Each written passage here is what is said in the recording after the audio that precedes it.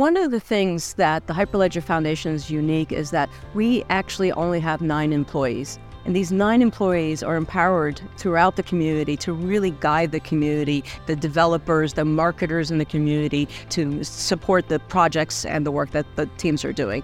So for me, it's really important to find a nice balance between giving my staff the opportunity to also be leaders and manage their own departments as well, whether they're the community architects that work very closely with the developers or the ecosystem team that work very closely with our member companies, is how can I empower them to empower the members and developers as well. So for us, we have to be open. We have to have empathy for others. There's people in our organization and in our community that have other life circumstances, and we want to make sure that they find that all are welcome here, that they can participate regardless of where their background is and what their day-to-day looks like.